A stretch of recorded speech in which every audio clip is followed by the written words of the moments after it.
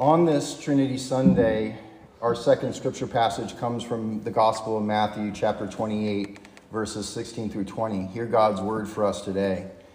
Now the 11 disciples went to Galilee, to the mountain to which Jesus had directed them.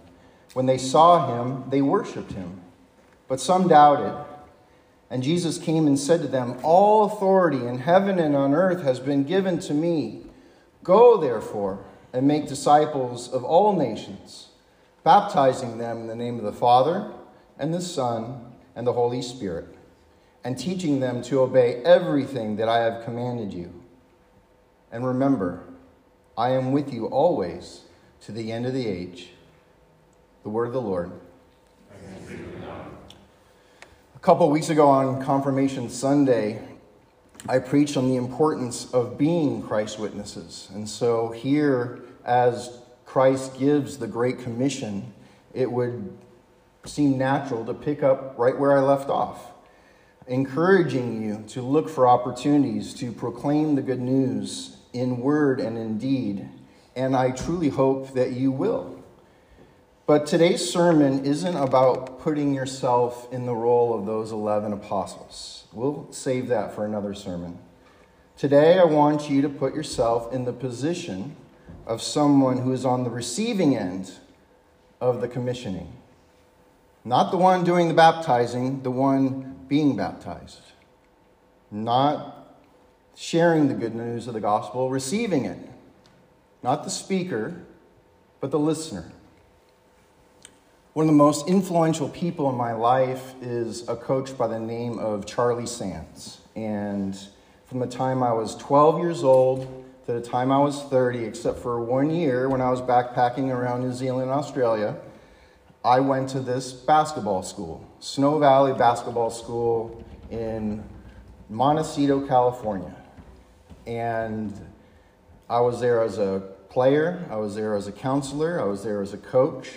And every year, Coach Sands would say to these hundreds of kids that were sprawled out along the floor in the mornings as they're doing their stretches and getting ready for another day of camp, he would say these words. He would say, "You need to give permission to your coaches to coach you.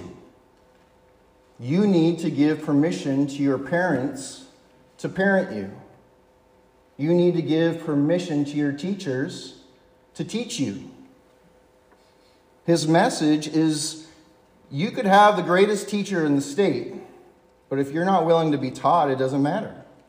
You can have the best coach around, but if you're not coachable, then you're wasting their time and yours.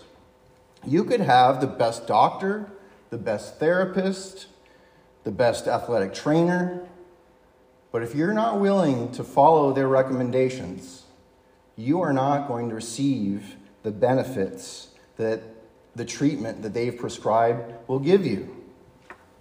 And so at a very young age, Coach Sands was teaching us that our mindset matters. Whether it is opened or whether it is closed makes all the difference in the world. Now recently I've been preaching about the importance of the witness of others, how it can impact and influence our faith and our life. And so I want you to think about this question. Who's trying to teach you? Who is trying to disciple you? Who is trying to instruct you in how to live as a faithful Christian? And are you open to listening to their insights? Are you willing to be able to sometimes change your mind when you get new information? That's what we call being a lifelong learner. One of the attributes of being a lifelong learner is the ability to be a great listener. They're able to really hear and discern and understand and appreciate what is being said. And when I think back to my time at Snow Valley Basketball School, not only am I grateful for Coach Sands, but I'm also grateful for its founder. His name is Herb Livesey.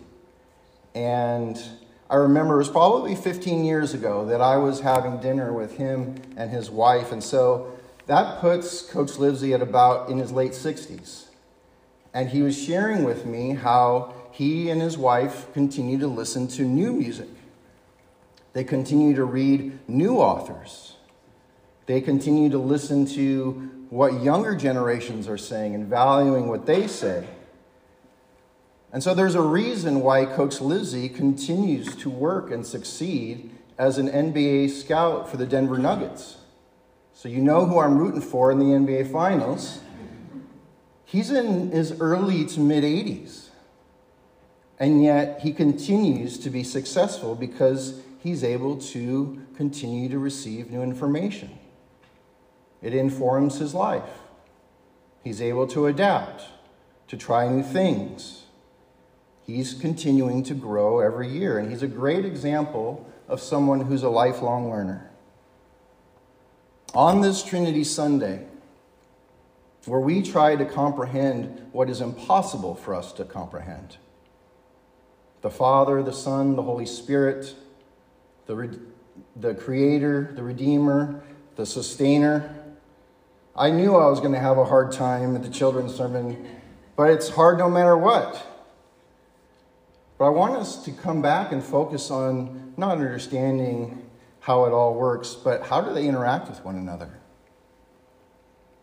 I don't understand how the Trinity works, but I sure do admire how they respect one another, how they're not in competition with one another, how they're not seeking power or acclaim. They work together. They remain united as one. They are in communion with one another. And as I shared, they are constantly acknowledging one another. It starts with Jesus throughout his life, constantly pointing to, acknowledging, praising his heavenly Father. But it doesn't end there. In the Gospel of John, in his last moments with his disciples, he is teaching his disciples about the Holy Spirit, the advocate, the teacher, the Spirit of truth. And then God the Father comes down 2 different times, acknowledges the Son. This is my beloved Son, with whom I am well pleased. Listen to him. And the Holy Spirit, that's one of her main responsibilities. It's what she loves to do, constantly pointing people to Jesus Christ, to help us better understand who God is, where God is, what God's up to.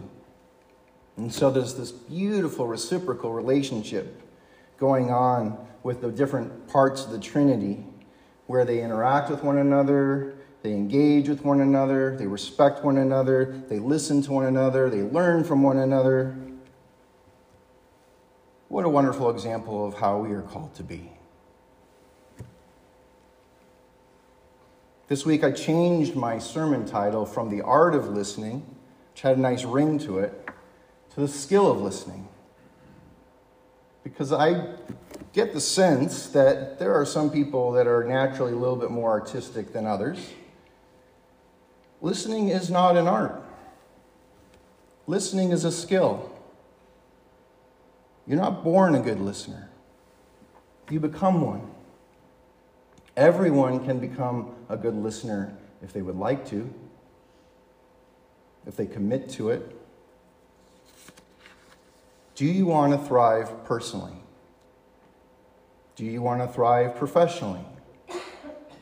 Do you want this church to be healthy and to thrive? And if so, we need to all commit to becoming better listeners. And so there's a couple of different ways that we do that. The first is to learn to suspend judgment, to become truly interested and engaged in what the other person is saying. This passage shows us. It says the disciples worshiped Jesus when they saw him, but some doubted. Now Jesus could have thought, after all this time that I've had with you, and still you doubt. Still you don't get it. He could have judged them right there, but he didn't. And it reminds me of a couple of weeks ago of listening to the beautiful statements of faith. When Eliza was able to come right here and be vulnerable enough to say, there are times when I have doubts. There are times when I get discouraged. There are times when I lose hope. That's not a sign of a lack of faith. That's a sign of a faith that is growing, that is changing, that is maturing. And I found that to be inspiring. Jesus didn't judge his disciples, even though they had their doubts, and we should learn from that. So when we listen to others, it is important for us to set judgments aside and to be receptive to what we can learn from them. Another way is to try to put yourself in their shoes. Being an empathetic listener is an important aspect of this. To work to understand, where is this other person coming from? What have they gone through? What is their expertise and their experience? Now, you may not agree with what they're saying, but you respect it. And that's another key. I imagine that doctors must be, of all the professions, they must hate the internet more than anybody else. Think about it. They go to school more than any other profession.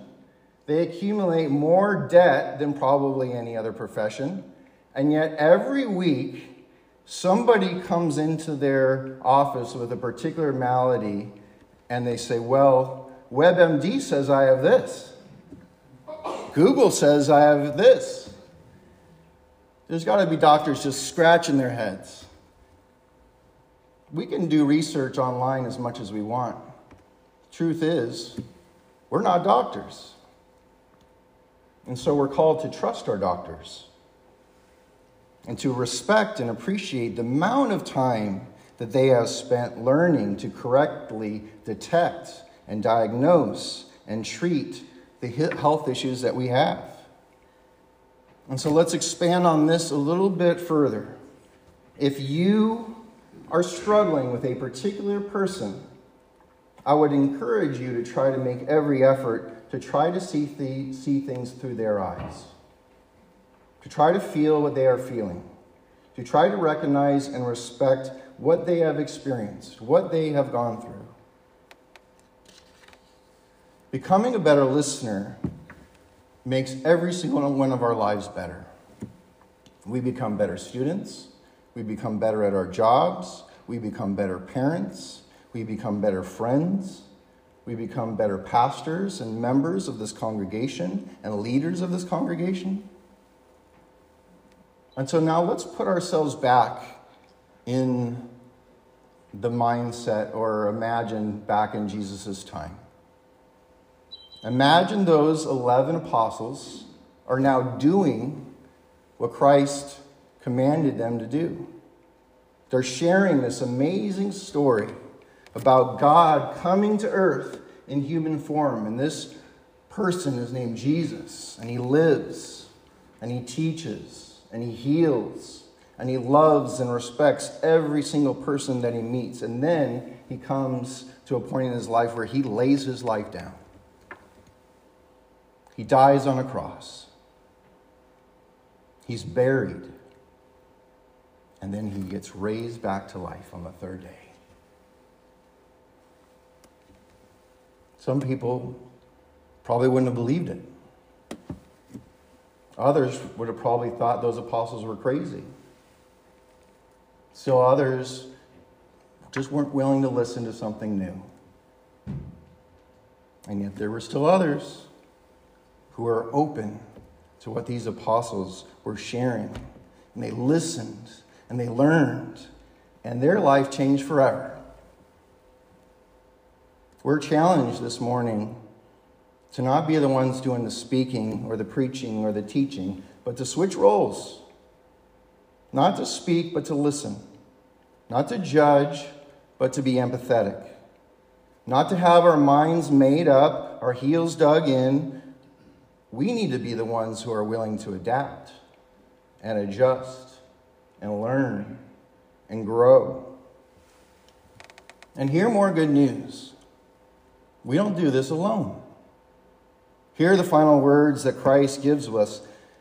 He's saying Christ is always with us, everywhere, all the time, working with us and through us to become the best kind of people and the best church that we can possibly become.